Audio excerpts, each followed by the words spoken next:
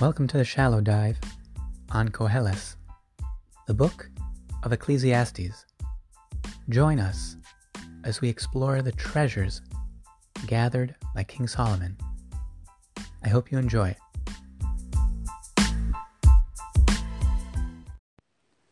Perek Tes Pasuk Beis. Hakol ka'asher lakol, mikra echad. In totality, what transpires for all, there is one occurrence, one circumstance, fortune. Latzadik v'larasha, for the righteous and for the wicked. Latov v'latahar, for the good and for the pure. V'latome, and for the impure. V'lazoveach, and for the one who brings sacrifice. Vila asher eineno zoveach, and for the one who does not bring a sacrifice. Katov, kachote, like the good, so is the sinner, in terms of what, again, their fortune can experience. Hanishba, kasher shavua yare, one who freely makes an oath or swears, like the one who is afraid of making an oath and is vigilant to guard against a violation of an oath. So all of these various types of people have mikra echad, one circumstance. Let's see how the Medrash explains this. Rabbi Shimon bar Abba Pasach. Hakol kasher lakol mikra echad. The general rule, like what happens to all, there is one circumstance for the righteous. In the paradigm, who is righteous? The Medrash says Zenoch. This is referring to Noah. Shenamar ish tzadik tamim haya, a man who was righteous, who was wholesome. Amru kishayotz min hateva hikishu ari ushivaro v'haya tzolea. They said that when he left the ark, the lion struck him and crippled him. It broke him and he limped from then on. So Noah, the righteous, was a victim of this wound that caused him to become lame. V'la rasha, and this type of misfortune has occurred to the wicked. Zeh Paro, this is referring to Pharaoh. Amru kishaba Paro leishiv al kisei Shlomo. They say about the Pharaoh that when he wanted to sit on the throne of King Solomon, kishelokach biksubas bito, which he took as part of the dowry, not exactly a dowry. Normally the father of the bride gives a dowry, but King Solomon, who took the daughter of Pharaoh as one of his consorts or wives, so he gave to her father this throne. So that was what it's part of the Ksubas Bito, what was given over as the financial arrangement for his daughter, was this gift to her father. Lo haya yodea manganikon shelo. This Pharaoh was not familiar with the mechanism of this throne, which had on the throne, at the various steps ascending to the throne, different animals. You had these lions, Vikisho Ari Ushivaro, and this mechanical lion, as it were, of the throne of Solomon, struck him and crippled him by a tzolea, and he was lame from then on. Both suffered through this wound till their deaths. One was righteous and one was wicked. Mikra echad latzadik v'larasha, one event, one experience of fortune for the righteous and for the wicked.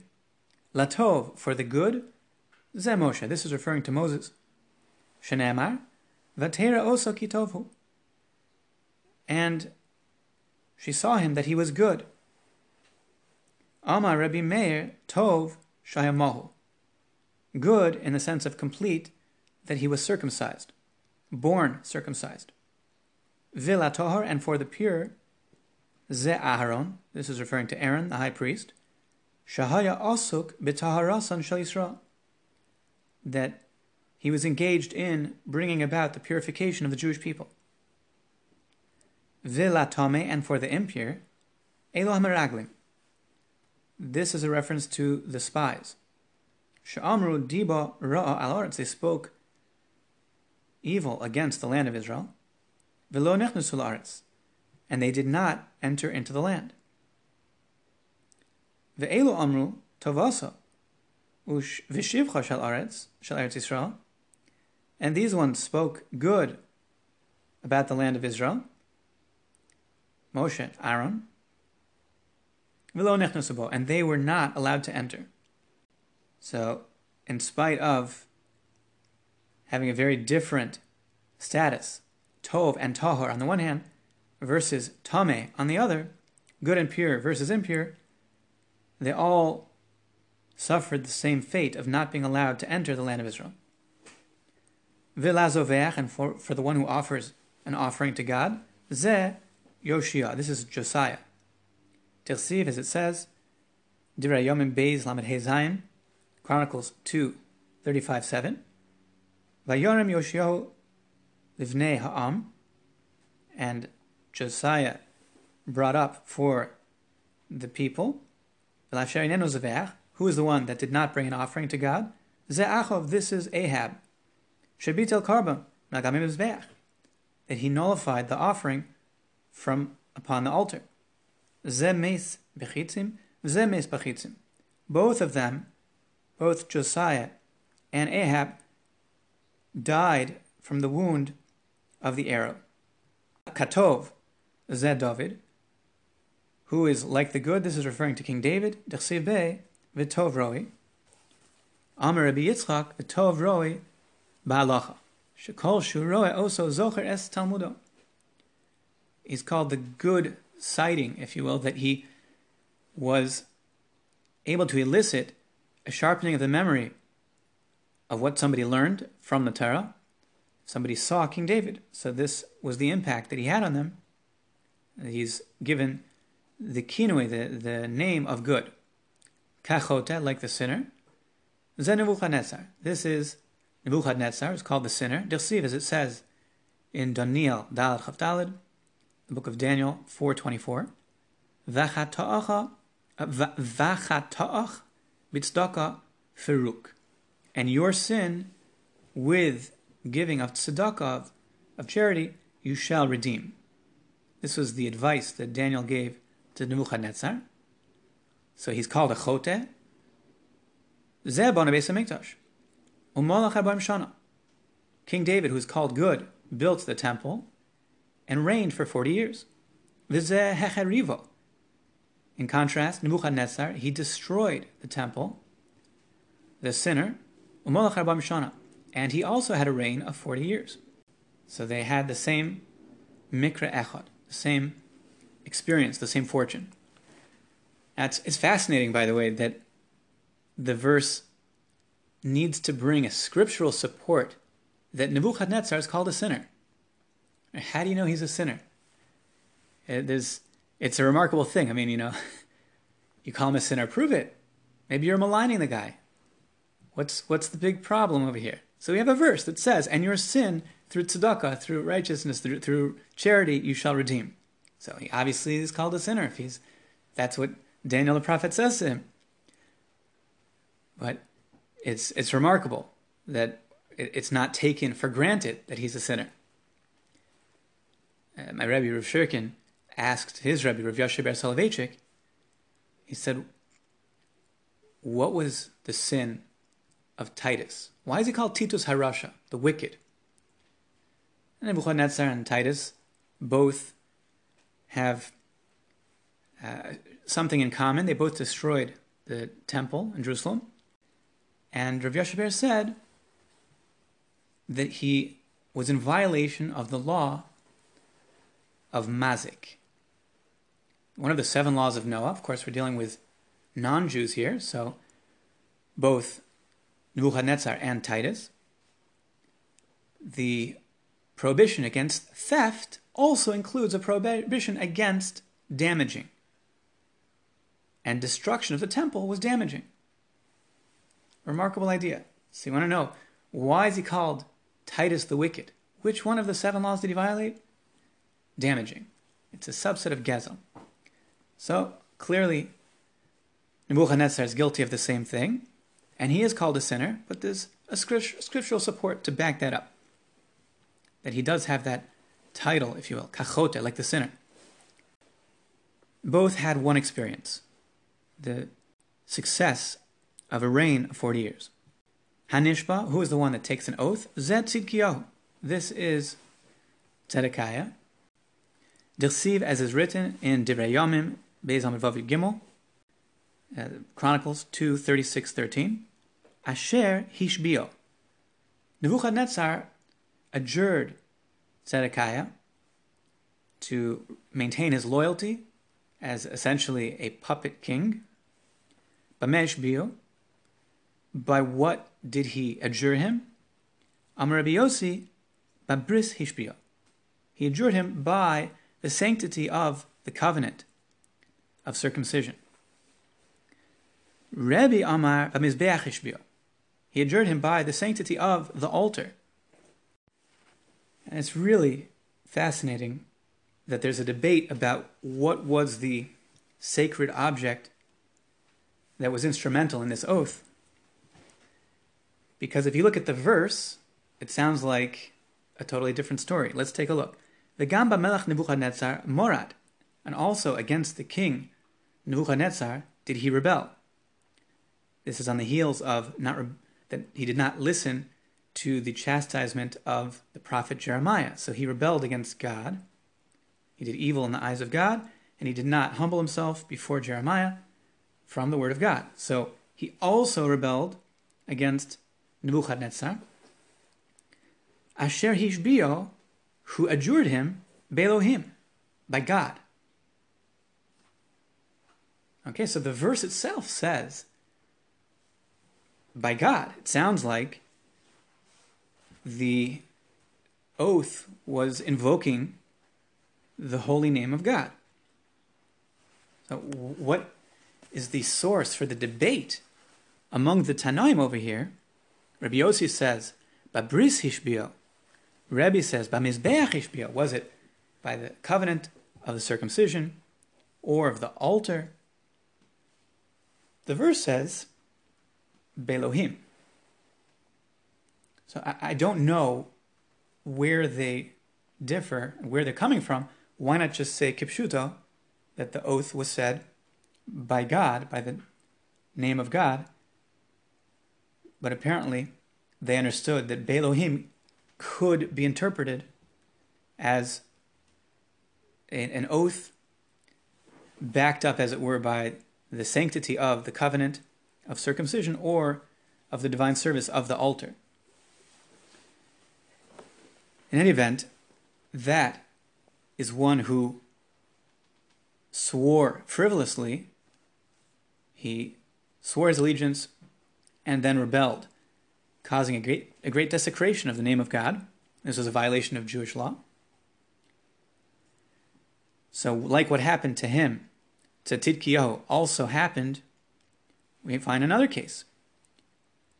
Kasher Shvua Yoreh, like the one who fears the oath. Zeh Shimshon, this is referring to Samson. Shene'amar, as it says in Shoftim Tezvav Yud Beis, Judges 15:12, Hishavu li, swear to me. So Samson, based on this verse, was clearly careful and considered an oath something sacred. And what happened to both of them?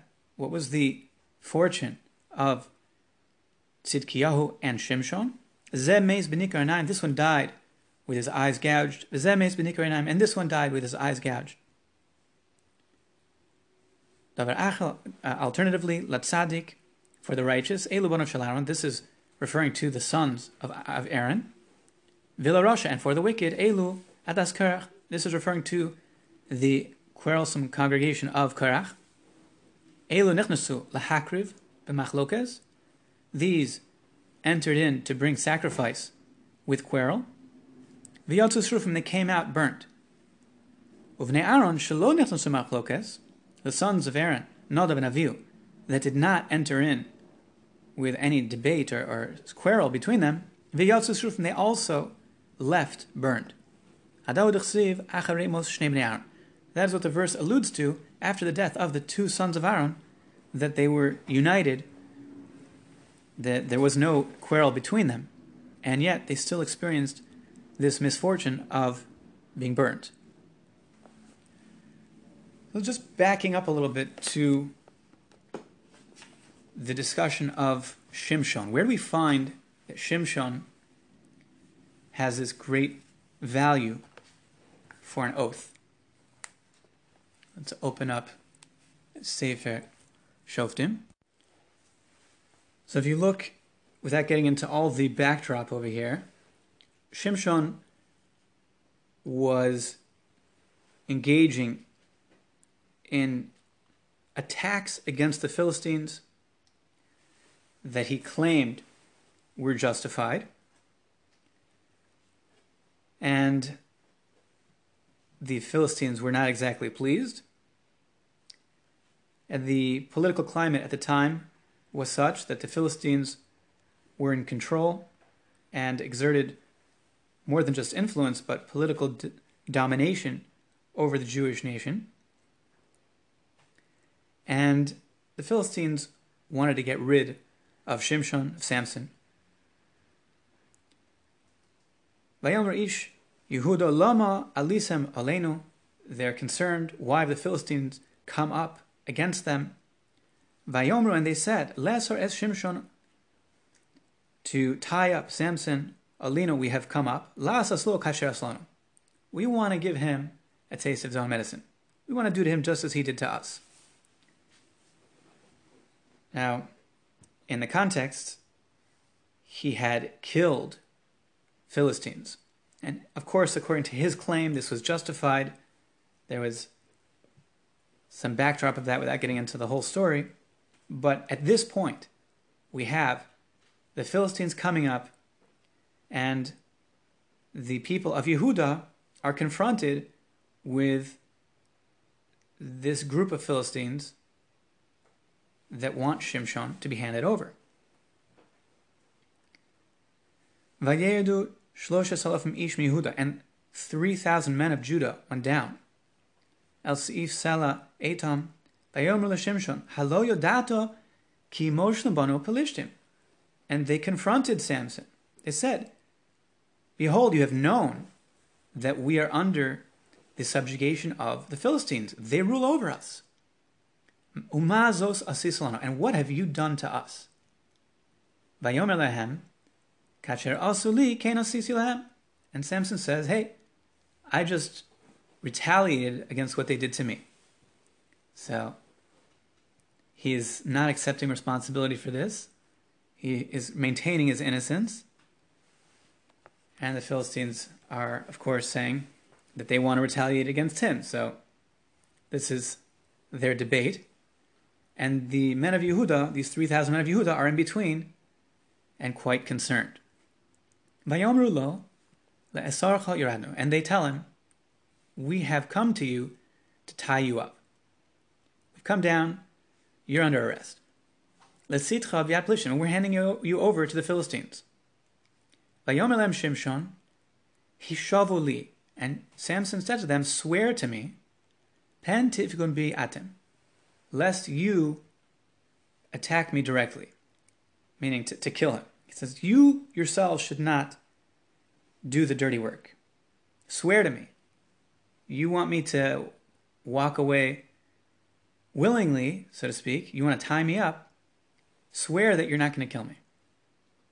Vayomer lo lemar lo kiasor ne'esarcha. They said to him, "No, we will surely tie you up.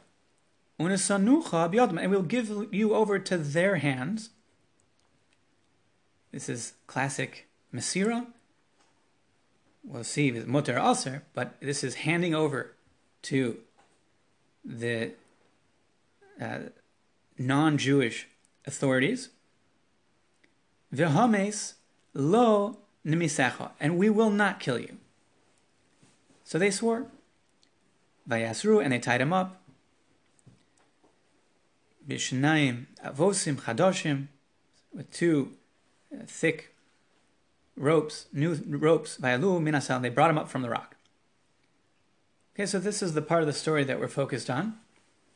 And we see that Shimshon does value the oath. He says, if you don't want me to put up a fight, swear to me. Their oath is something that he values, and implicit in that is that he values an oath himself, that he is meticulous about his oath.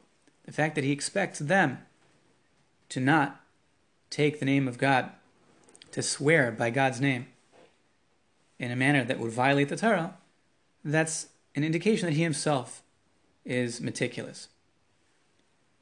Of course, much later on in the story, as the Medrash points out, his eyes were gouged out and he died. What we see over here, that Shimshon, in the context, although there's trouble, it's a bit of a low point in the story, he's actually coming to be Moshiach Shal Yisrael. He's coming to save the Jewish people. And he's, obviously, if you know a little bit about the story, a very strong person. And although he's tied up, you see pretty shortly that he's able to do a quick flex, and those strong, thick ropes are history, and he wreaks havoc on the Philistines. So what's the game about? If he anyway is not fettered by these ropes, so why does he say, swear to me that you guys won't hand me over? If he wants to fight, he could fight now. Obviously, he's looking to help the Jewish people, and the enemies who had subjugated the Jewish people at this point were the Philistines. It seems like a little bit of a ruse. What's going on? And what's the difference? What's the difference whether they hand him over or they kill him? There's a prohibition of being Moser, of handing over a Jew to the authorities. So why is Shimshon content with that? Like, oh, if you guys just hand me over, then that's fine. He doesn't resist that. You have Mahalach? Maybe he thought he could survive? Maybe he thought he could survive. Yeah, so he thought he could survive, let's say. And he thought he could survive even if they would say, no, we want to hand you over. He could have said, no, don't hand me over. If he's able to fight. So why was he willing to tolerate that as long as they wouldn't kill him?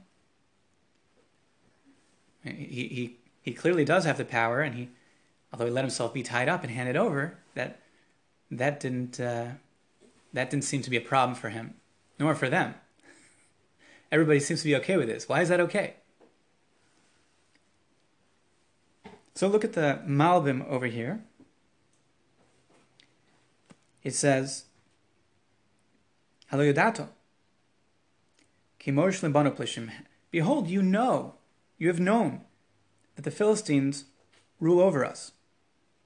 Ki hadinhu, says the Malbim, for the law is, she'akum she'amru tnu lanu echad mekem, that idolaters that say, give us one of you, v'nargenu, and we will kill him.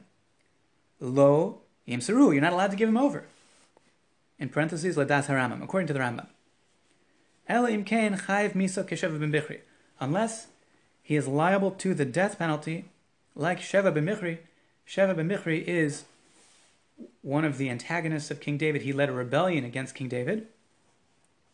In the rebellion, for a quick synopsis of the story, he is pursued by Yoav and his men. They surround the city, and there's a wise woman that says, don't attack the whole city.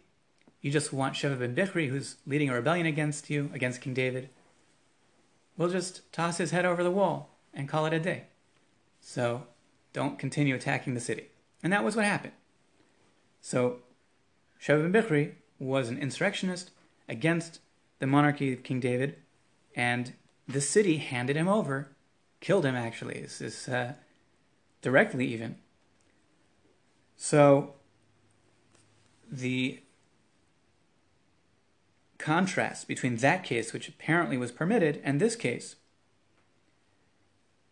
is that, when I say this case, in a case where it's prohibited, where is there a prohibition of handing over a fellow Jew to the idolatrous authorities over here? It does not apply if the one being handed over is like Sheva ben Bichri, who is chayav misa, liable to the death penalty like Sheva ben Bichri. Rod Salomar. Now the Malbim clarifies: Af she'eno chayav midin Torah. He's not actually liable by the law of the Torah. Rak midin malchus, only against the government. So that's a fundamentally different type of liability. A person could be liable to violation, to death penalty by violation of the Torah. If they committed idolatry, they commit murder. I mean, there are all sorts of laws violate Shabbos in a way. Of course, all the laws require, with a warning and with the witnesses, all the backdrop, there can be an actual result of capital punishment. That's for violating the Torah. There's another method of becoming chayiv misa, is midin malchus, liable to the death penalty by rebelling against the king. V'chein im hayarodif rabim. And similarly, if the individual is pursuing the larger community, pursuing is a technical term. As a pursuer, he is endangering the community. That's what it means, pursuing. He doesn't literally have to be running after them with a knife to kill them directly, but he can effectively be running after them with a knife to kill them by antagonizing the Philistines who are coming at them for vengeance. That also, says the Malbim, would create a similar din. She'al yedei yegia, she'al yodo yegia sakana al Klal Yisrael. Through this, there is endangering of the Jewish nation.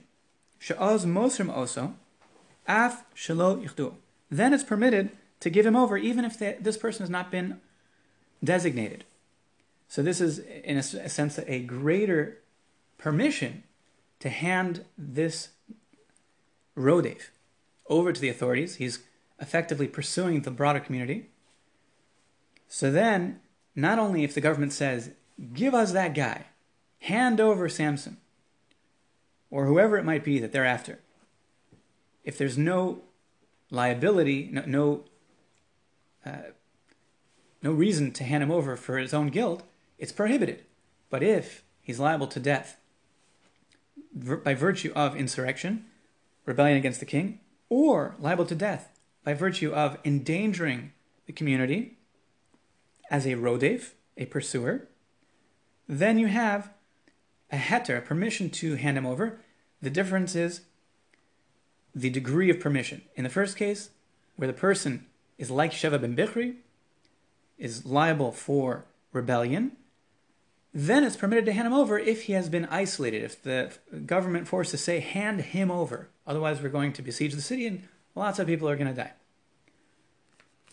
The second case is even if he has not been designated. They don't come and say, hand him over to us.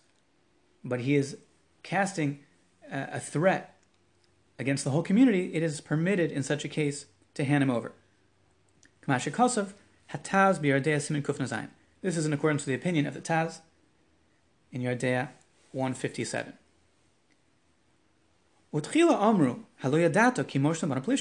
And that's why they introduce their dialogue. They say, behold, you have known that the Philistines rule over us. And what have you done? Therefore, you have recklessly endangered the community. And that's why they're justifying themselves to want to hand him over. And he answers, I didn't recklessly intend to get you guys in trouble.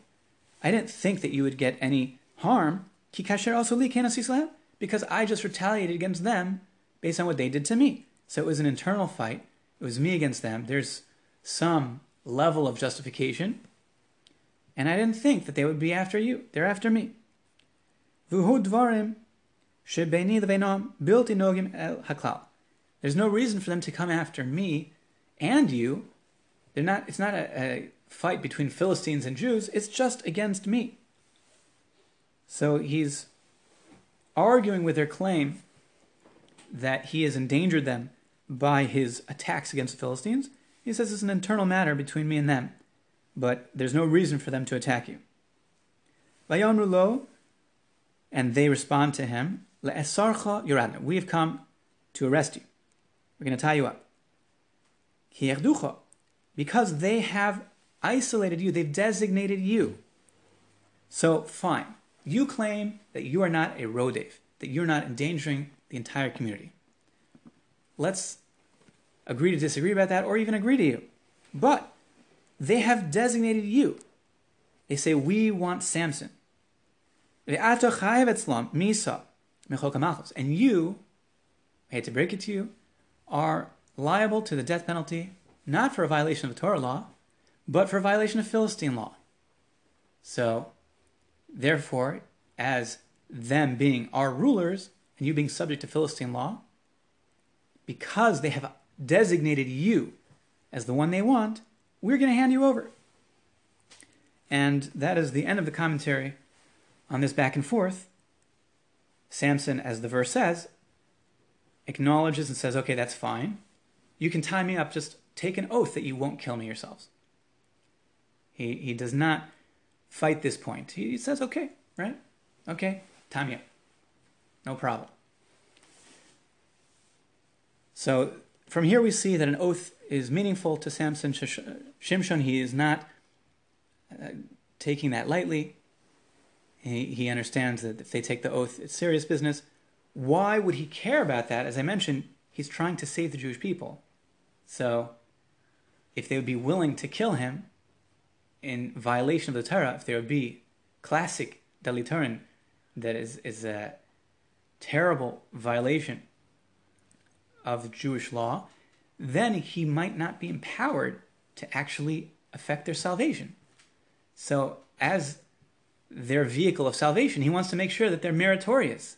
So he says, okay, you guys have a reasonable approach within the Torah, that because they've designated me, and yes, I have violated Philistine law, even if I'm not endangering you all, but it's a fight between us, but they have isolated me, they want me, okay, fine, you can hand me over, but you still can't kill me.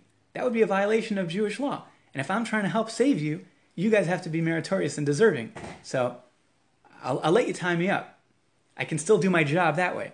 But if you kill me, not just I can't do my job, but if you're willing to kill me, and he's obviously a very strong guy, if you're willing to kill me directly with your own hands, that is against Jewish law, and then he might not be empowered to save them. Yeah. What's the point of tying up if he's strong enough to fight it? Well, that shows that they're in good standing with their overlords, the Philistines. That they did the bidding of the Philistines. Leave them out of it. They're not supporting him in the troublemaking that he's making against them. That's reasonable. He's also not trying to endanger them. He's trying to help them. So that is the back and forth that the Malbim explains. To look a little bit more at the nature of the halacha of this back and forth discussion, we have various sources to see. You could see the Rambam. The Rambam says in the Laws of Yesodei HaTorah, chapter 5, paragraph 5, Noshim shamru lahem goyim, tnu lano achas mikem, women who the idolaters say, give us one of you, or one of them, and we'll violate her, if not, all of them.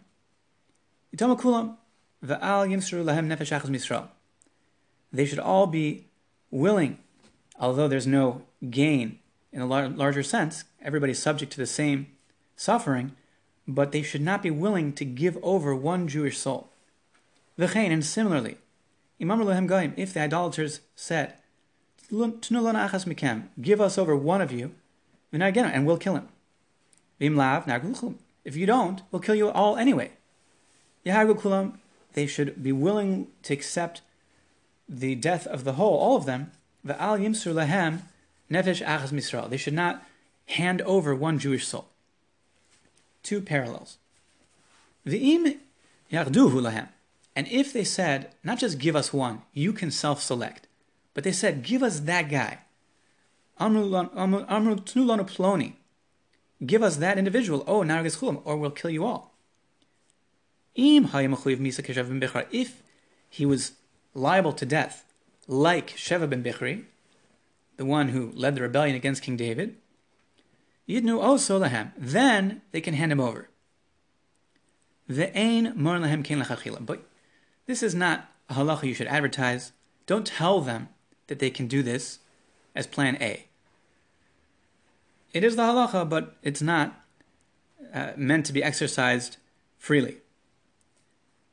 V'im eino chayev, and if he's actually not liable, not subject to death, not only not Torah law, but even not civil law, then yahargu kulam. Then they should all accept that fate, be willing to be killed. So even when he's been designated, they say, give us that guy.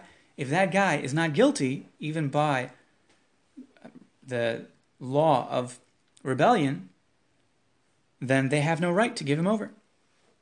It goes back to the first cases, to the cases where they did not designate somebody. It's prohibited to self-select and hand over one to try and save the others. So that's the ruling of the Rambam. And in terms of how to apply this, by the way, for Bnei Noach, is this relevant or not relevant to Bnei Noach? So the Rambam writes in Hilchos Malachim, Perek Yud, Halacha Beis, chapter 10, paragraph 2. Ben Noach she'onso anos lavar al achas mimitzvosav. A son of Noah who has been forced by whoever is forcing to violate and transgress one of his commands, muter lo lavor, he is permitted to transgress. Afilu nenas lavar v'razar, even if the one forcing says, worship this idol or be subject to death, still he may worship the idol. Lefi she'ena mitzuvin al kiddush Hashem. Because there are 7 laws of Noah, it does not include the mitzvah of Kiddush Hashem, of sanctifying the divine name. So even for idolatry, that's the case. Ula olam ein onshim mehen al katan v'lo cheresh v'lo shota, and there's never punishment for a minor or one who is incapacitated, lefi she'ena min mitzvahs, because they are not subject to the commands. If they are absolved from the commands, so they're not subject to punishment. The seeming implication, the continuity of this halacha, is that just like the Torah commands Bnei Noach to desist from, to make it parallel to our case, we're talking about the prohibition of murder, essentially. Is that included or not? We're going to get to in a moment, but normally a violation of the 7 laws does entail capital punishment. But because it does not include the requirement to desist from these prohibitions, even at the threat of death, so therefore there's an absolvement from liability parallel to a minor or one who is exempt as not being held liable under the law. They're not commanded. So the reason they're not punished is because they're not commanded. If a minor violates one of the 7 laws, he is not punished because he's not commanded. So too, the command does not extend to this circumstance. If the threat is, eat this Eivah min achai, or the Anas will kill him, so he can eat it. He's not commanded under that circumstance to abstain from eating this limb ripped from an animal in his life. That's the Rambam.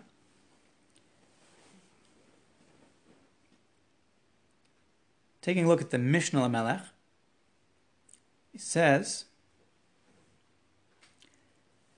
Nisbar yof b'divrei Rav machaber b'droshosav derech hatarim drosh beis davov v'chidesh harav b'din zeh.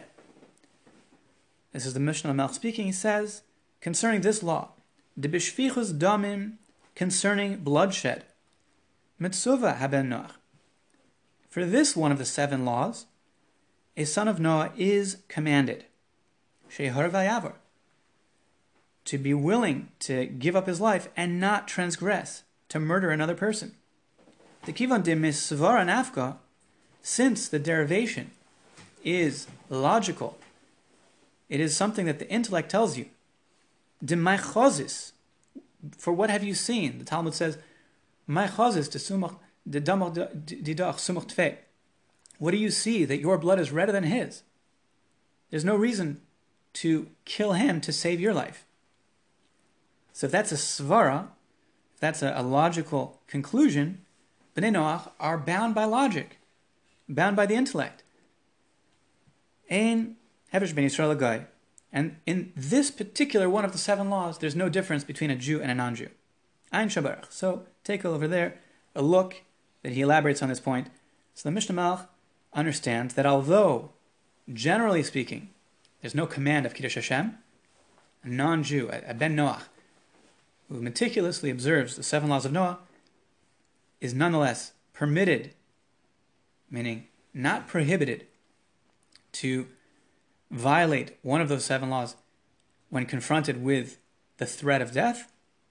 Nonetheless, when it comes to murder, because it's rooted in logic and intellect, so the rational conclusion is that one should not be willing to murder to save themselves. Therefore, that does apply equally to Jews and non-Jews. So this is very relevant for our discussion. It's relevant. We're talking about shvichas damim, about murder. Murder does not only mean with one's bare hands. We see that Ahab is called a murderer, and the severity of his murder is that he caused murder. He caused the death. It was not with his bare hands. So when someone is confronted with this threat to their lives, the option of handing over somebody, if it's not legitimate, would constitute a form of murder. It's a gram retzicha, it's causing a murder, which is in violation of the law against murder. So we have times that it's permitted, as the Rambam says, limited, but there are times it's permitted. The Kesef Mishnah asks the Beis Yosef, he struggles with this Rambam, V'chein im amru lehem gayim. So he quotes the Jerusalem Talmud, Yerushalmi al Osam Mishnah. This is based on a Mishnah on Perek Ches of Trumos, the 8th chapter of Trumos. The Jerusalem Talmud elaborates. B'samach Tanya, says Bnei Adam, Mahalchim derech, if you have a caravan of people that are traveling on the road, Ogabam Goyim, and they are accosted by bandits, V'amru lehem, Tuluna lanu, give us over one mekem from you, V'naragos, we'll kill him. Imlav naro kulchem, if not, we'll kill this entire caravan. Afil kulam neragim, even if they are all actually truly in mortal danger, lo yimsru nefesh achas misrael, they should not hand over one soul from Israel. Yichdu lahem echad, if they say, give us that guy, kegon Sheva ben Bichri, if he is like Sheva ben Bichri, yimsru oso lahem, then they can hand him over. V'al yahargu, and they should not all die, be killed. Amar Rish Lakish. Rish Lakish says, qualifies, when is that true?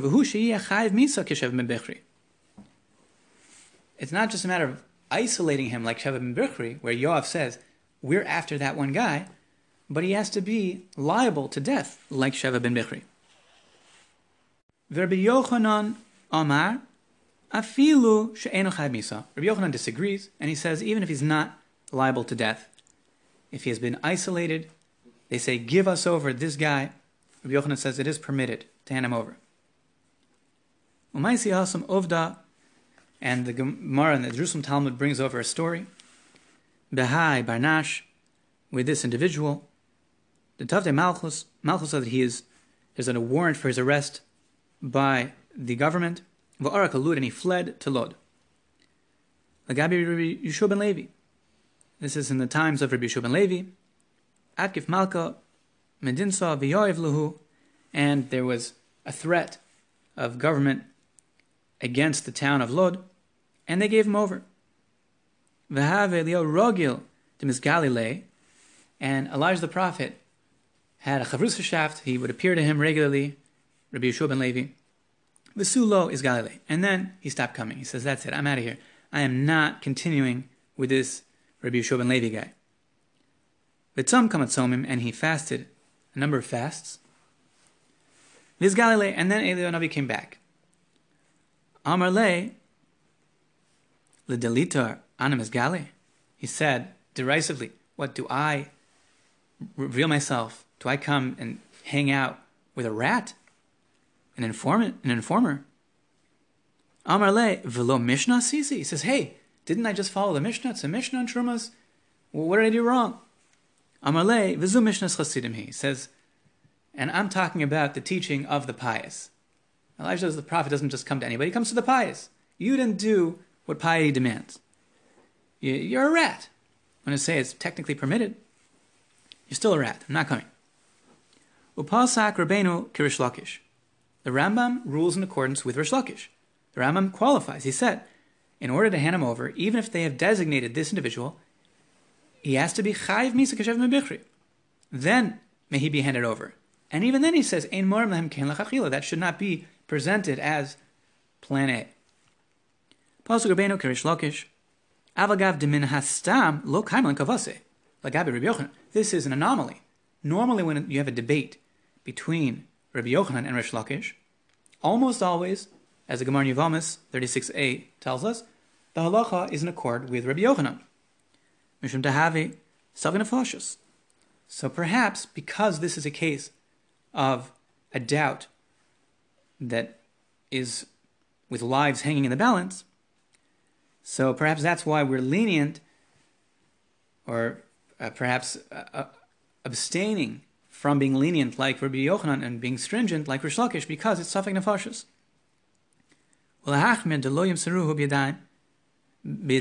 And it's a stringency against committing murder. So the stringency is to paskin like Rish Lakish.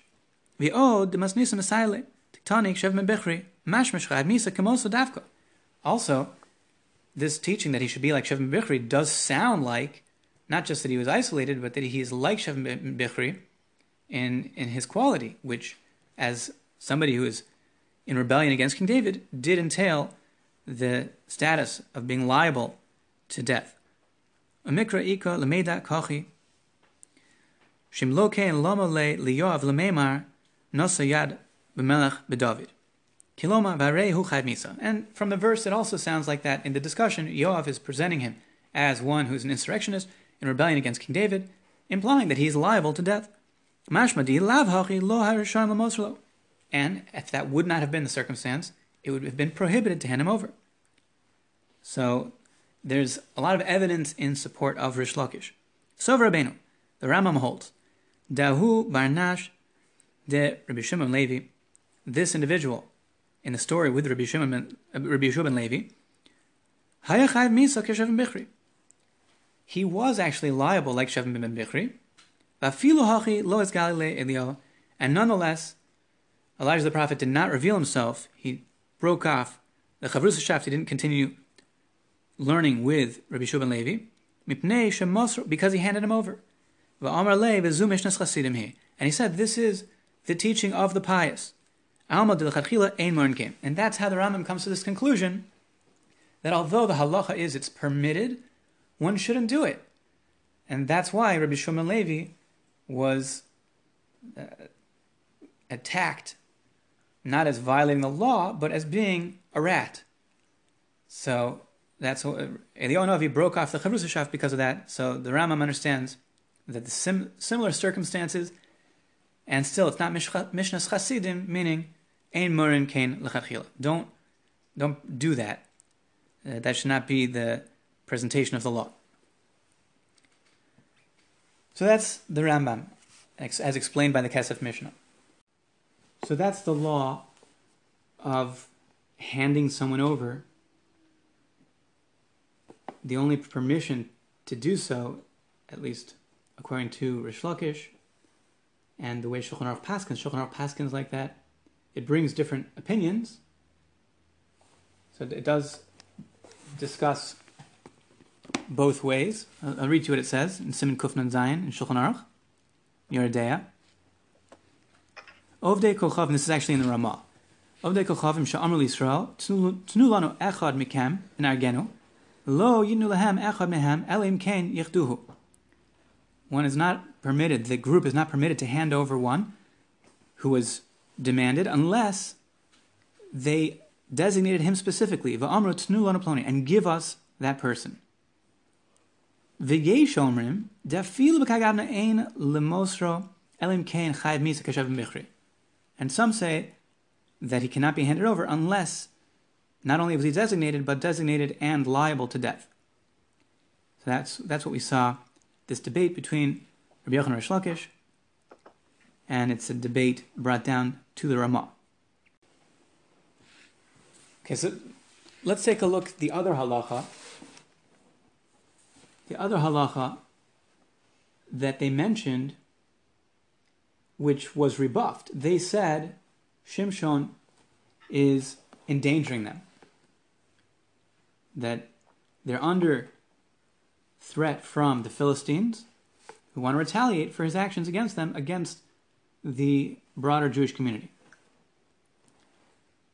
What is the parameter of a rodef? If you take a look in Choshen Mishpat, Siman Taf Chaf He, the Ramah brings down Abab Machteres Lignov Gam Kedinak Rodef. One who comes breaking and entering is also subject to the law of Rodef, considered a pursuer that is subject to being killed.